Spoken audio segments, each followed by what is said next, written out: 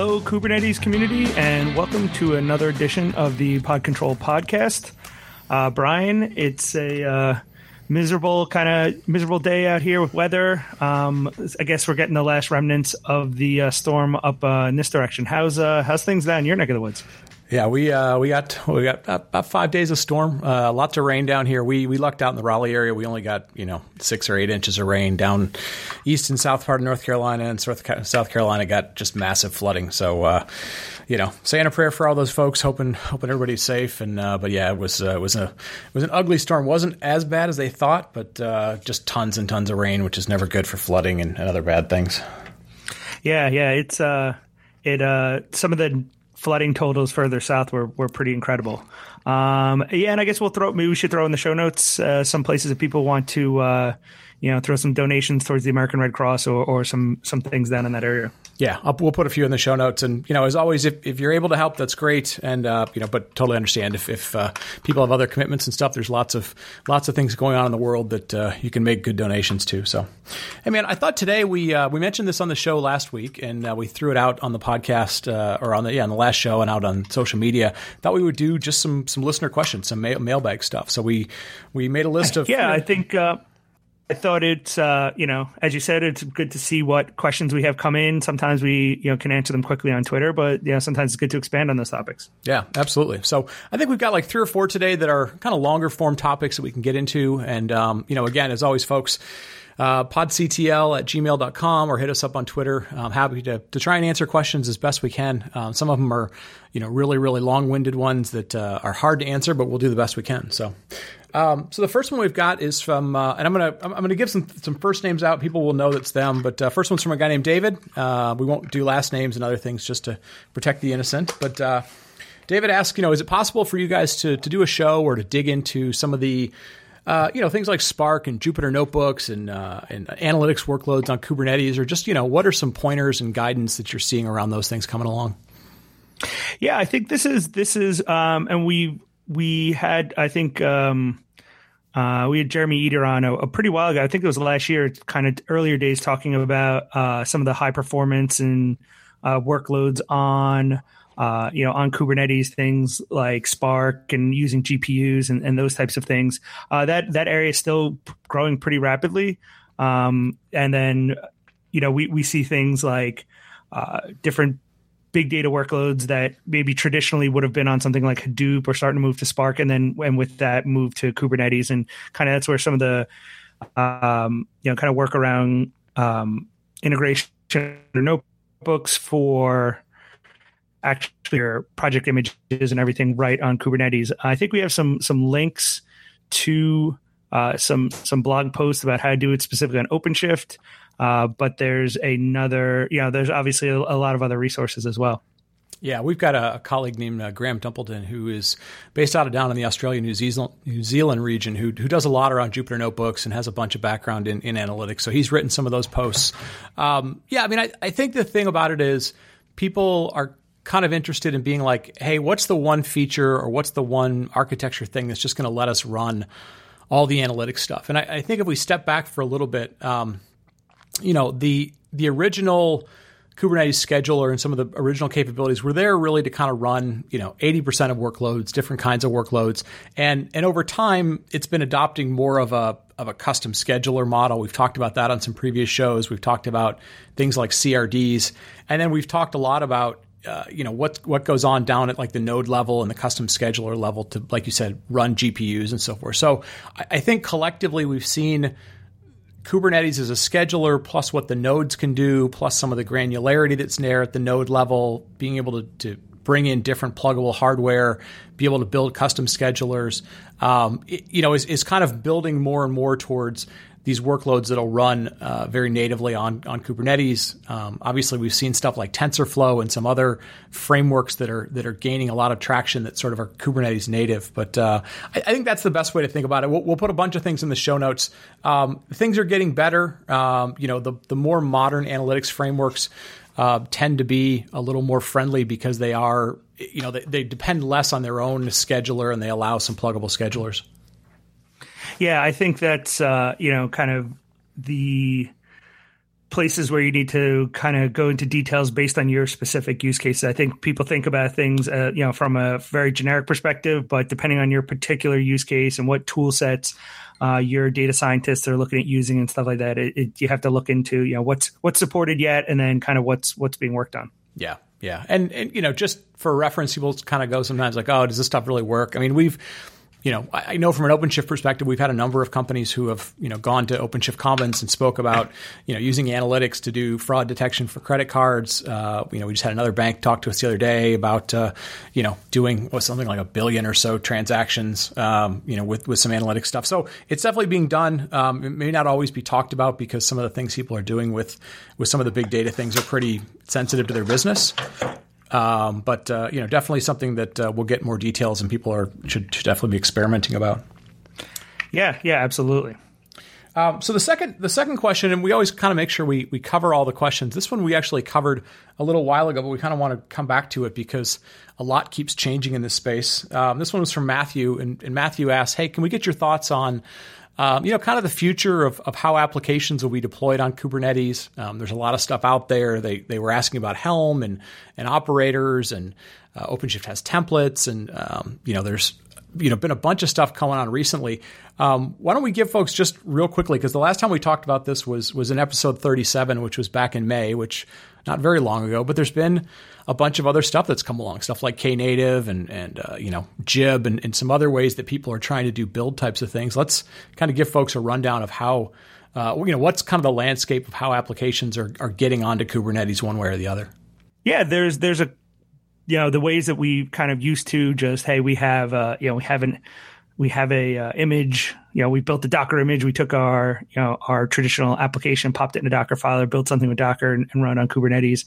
And, kind of the new stuff has been around, first the traditional like templating and things like Helm. Now we're seeing a lot more with capabilities like Knative, which helps either, build new ways to bring on. It makes it easier to build serverless apps and run them going forward. And then even the operator. So, building an operator, not just to how do I deploy my app, but how do I, keep it running, maintain it, have it be a little bit more, self-managing in that. So I think those are like the hottest. Any others you can think of? I think those are the big ones. Operators obviously came out around the same time in May. Knative came out, around the Google conference. I think the way to look at this and the frustration I think we hear from people is they're going, okay, hold on. It's cool that the community is building all these different ways of doing stuff, but let's say we are whatever kind of company we are, we want to kind of standardize around some things. We want to teach some people. We want to do some stuff. I think that the two ways to sort of think about it is the two buckets I tend to put things into is there's a bunch of tools that are happening that are basically saying, hey, our developers don't want to know anything about containers. Can you do some things so that they just write code and maybe there's some things that plug in behind the scenes that'll help with builds or help with pipelines or something like that. That's where everything from S2I that OpenShift has to build packs to Knative's build concept to some other stuff all fit in, right? Those all fit in our developers don't want to know anything about containers. And then the other bucket that stuff is sort of fitting in is can we build a life cycle around templating stuff that are inclusive of containers, right? So that's where OpenShift templates fit for a while. Helm fits. Operators are starting to fit. And, we look at something like operators versus Helm, it's the next step of going like, hey, don't just deploy the application, deploy it with some lifecycle concepts around it so that you can upgrade it, that you can put some smarts around it. And I think that's the two ways to think about it from a bucket perspective, and then kind of go, okay, what's the latest within that space that maybe we're interested in? Yeah. I think that's a pretty good way to break it up between those sort of, I do want to manage all that stuff versus, hide as much of that from me as you can. Yeah. And, the other thing I think that's sort of emerging, and I don't know exactly where this will go, but we kind of hear some different things is, there is kind of constant frequent talk in the CI space of like, should we be building a more Kubernetes native CI thing? And we've seen a little bit of this, right? I mean, we've seen things like Kubernetes X from the CloudBees, the original Jenkins folks, and CloudBees folks are doing some things with Kubernetes or Jenkins X, which is supposed to be more Kubernetes friendly. There's always somebody who's building a new CI platform. I think at the end of the day, we still see a ton of traction around Jenkins and people just saying like, how do I get Jenkins to work better with the Sonar Cubes and Cucumbers and all the other kind of tools that people have today? But yeah, there's going to be more and more people tweaking the pipeline part of things too, which will be not necessarily how you package stuff, but like, should there be more Kubernetes awareness in those pipeline tools? Yeah, definitely. Okay. The next one's from a gentleman named Will, and this one's a little bit long, so let me see if I can kind of get through a lot of this. Will basically says, hey, in general, how do people secure their Kubernetes applications or their Kubernetes environments? How much do you expose publicly to the, how much do you expose to the public internet? Do you expose your sort of ingresses to the public internet? Do you use things like Nginx or, HA proxy or, anything more sophisticated? Essentially, like, are we doing web application firewall? So, I think their question is in general, how do you think about security? And then more importantly, sort of the front end, ingress part of security, maybe not pod to pod, but ingress, and are there any best practices around this? Yeah, I think, I think some of it is sort of the traditional, kind of under, the same tools. So, so if you traditionally have, your of web front ends, and then in front of that you'll have a big IP or some other sort of firewalling, application level firewalling or anything like that. Those pieces still exist. The main difference is you just have coming out of your kube cluster where you may be running a bunch of different applications. They're going through some sort of ingress controller.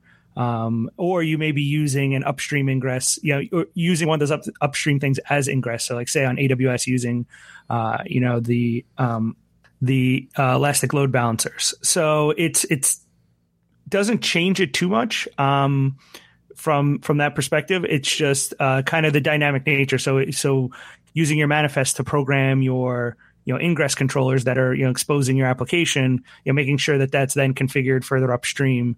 If you have other web application firewalls or more advanced load balancers. Yeah, I think that's the way to look at it. It's the ingress function. Yeah, there can be some sophisticated scenarios that people have, but in general, people are doing defense in depth. The ones that do it well and do it in production, you can protect the ingress traffic. You may need some granularity as to how it comes in and how you track source IP addresses and other things like that. But yeah, it's still like Kubernetes isn't unique in that you do need defense in depth.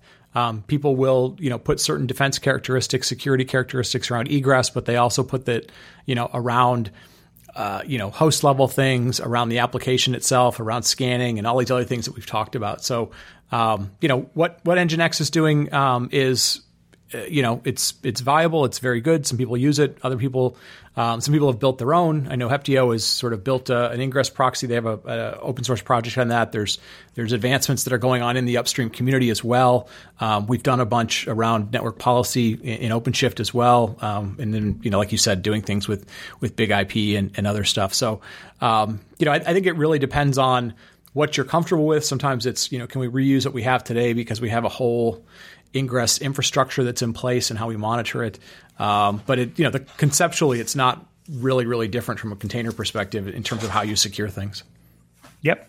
And the last one we have from Walid or Walid. Apologize if we're pronouncing it wrong.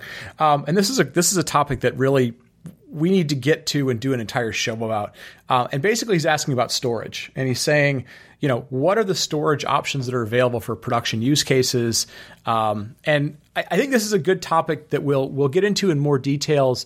I know we've talked to a couple of different companies that do storage things, but this is one of those areas where I think there's sometimes a disconnect between application teams who maybe just look at some sort of self-service system that just says like, hey, I just want this many gigs of storage and maybe this kind of IOPS. And then the underlying infrastructure team who sort of realizes like, oh, well, sometimes block is a good thing, object is a good thing, NFS is a good thing. Like, if you don't live in the storage world, you sort of don't realize that there's like different ways to do storage for different use cases. And I think sometimes there's a disconnect there. Oh, no, definitely. I mean, I feel like, both of us having worked in the storage industry and administering storage and things like that, there's a lot of different aspects to it. So, that can be challenging when it comes to performance or, capacity. It's amazing how even today you just don't think about it because so many laptops have SSDs in them. And so, I have friends with older laptops. Like, this laptop's really slow. I need a new one. And then it's like, well, they still have an old spinning hard drive in it. And they're like, oh, well, we could just replace that and it'll be way faster. Yeah. And they're like, really? How many gigs am I going to have? How many, So I think it's definitely something that can be a little bit sort of black magic.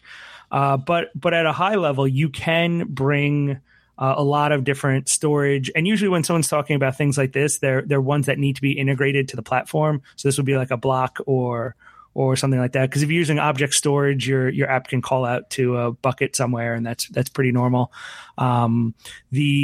The block/file kind of options, that's where the container storage interface comes in to basically tell Kube how to talk to and ask for storage. And it may be, spinning up, virtual disks from your hypervisor, or it could be calling out to a storage array or any number of different things. And there's even some platforms that run on the platform itself. So you may have physical nodes with a bunch of disks in them, and then you're running, something like Gluster as a app on Kubernetes that's consuming that storage and then presenting it out as this sort of pool of storage back to the Kubernetes cluster. So it can get complex quick. We should definitely go into more detail on that. Yeah, we definitely should. A couple of other little tidbits I'll throw out to folks. I think what we see a lot of times in the OpenShift world is you have to clarify a couple of things for people. The first one is there are storage requirements for your OpenShift Kubernetes platform, right? And that includes like kind of the native services of the platform. Like, how does the platform get monitored? Where applications get monitored, where does all that data go? How you log things, the data that the storage and data that's used for like things like etcd and masters. So think of it like native services that the platform has to provide for itself just to remain stable and so forth. There's typically storage requirements specific to those, and they tend to be about performance and availability and kind of specific to the infrastructure. And then there will be the storage that's needed for those applications. And that's where things get a little bit, you get into a lot of like what ifs. And the most simple thing I think we hear from people is whatever you sort of would have used for that application, let's say it was just running on a Linux machine before, NFS is an acceptable thing for this application running on a Linux machine.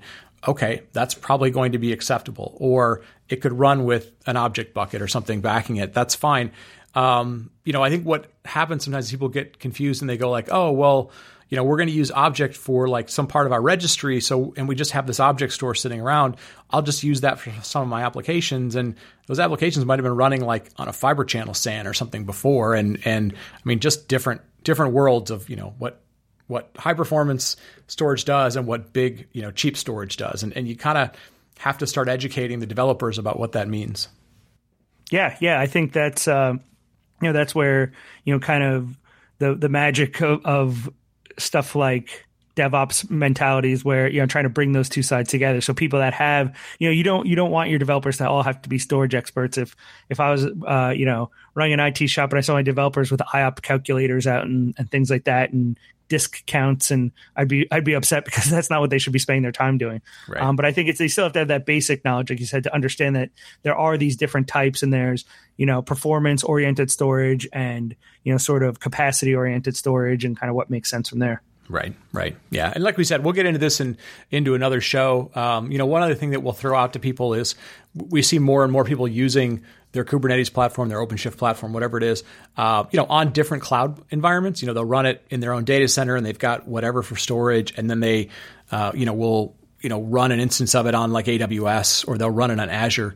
And probably more than anything else, storage is very often very, very different between different cloud environments. And so you kind of can't just assume if something worked a certain way, whether it's response time or how it failed over or something, that it will work exactly the same in the other environment. And that's an area where you probably need to do a decent amount of validation and testing to make sure it does what you want it to do.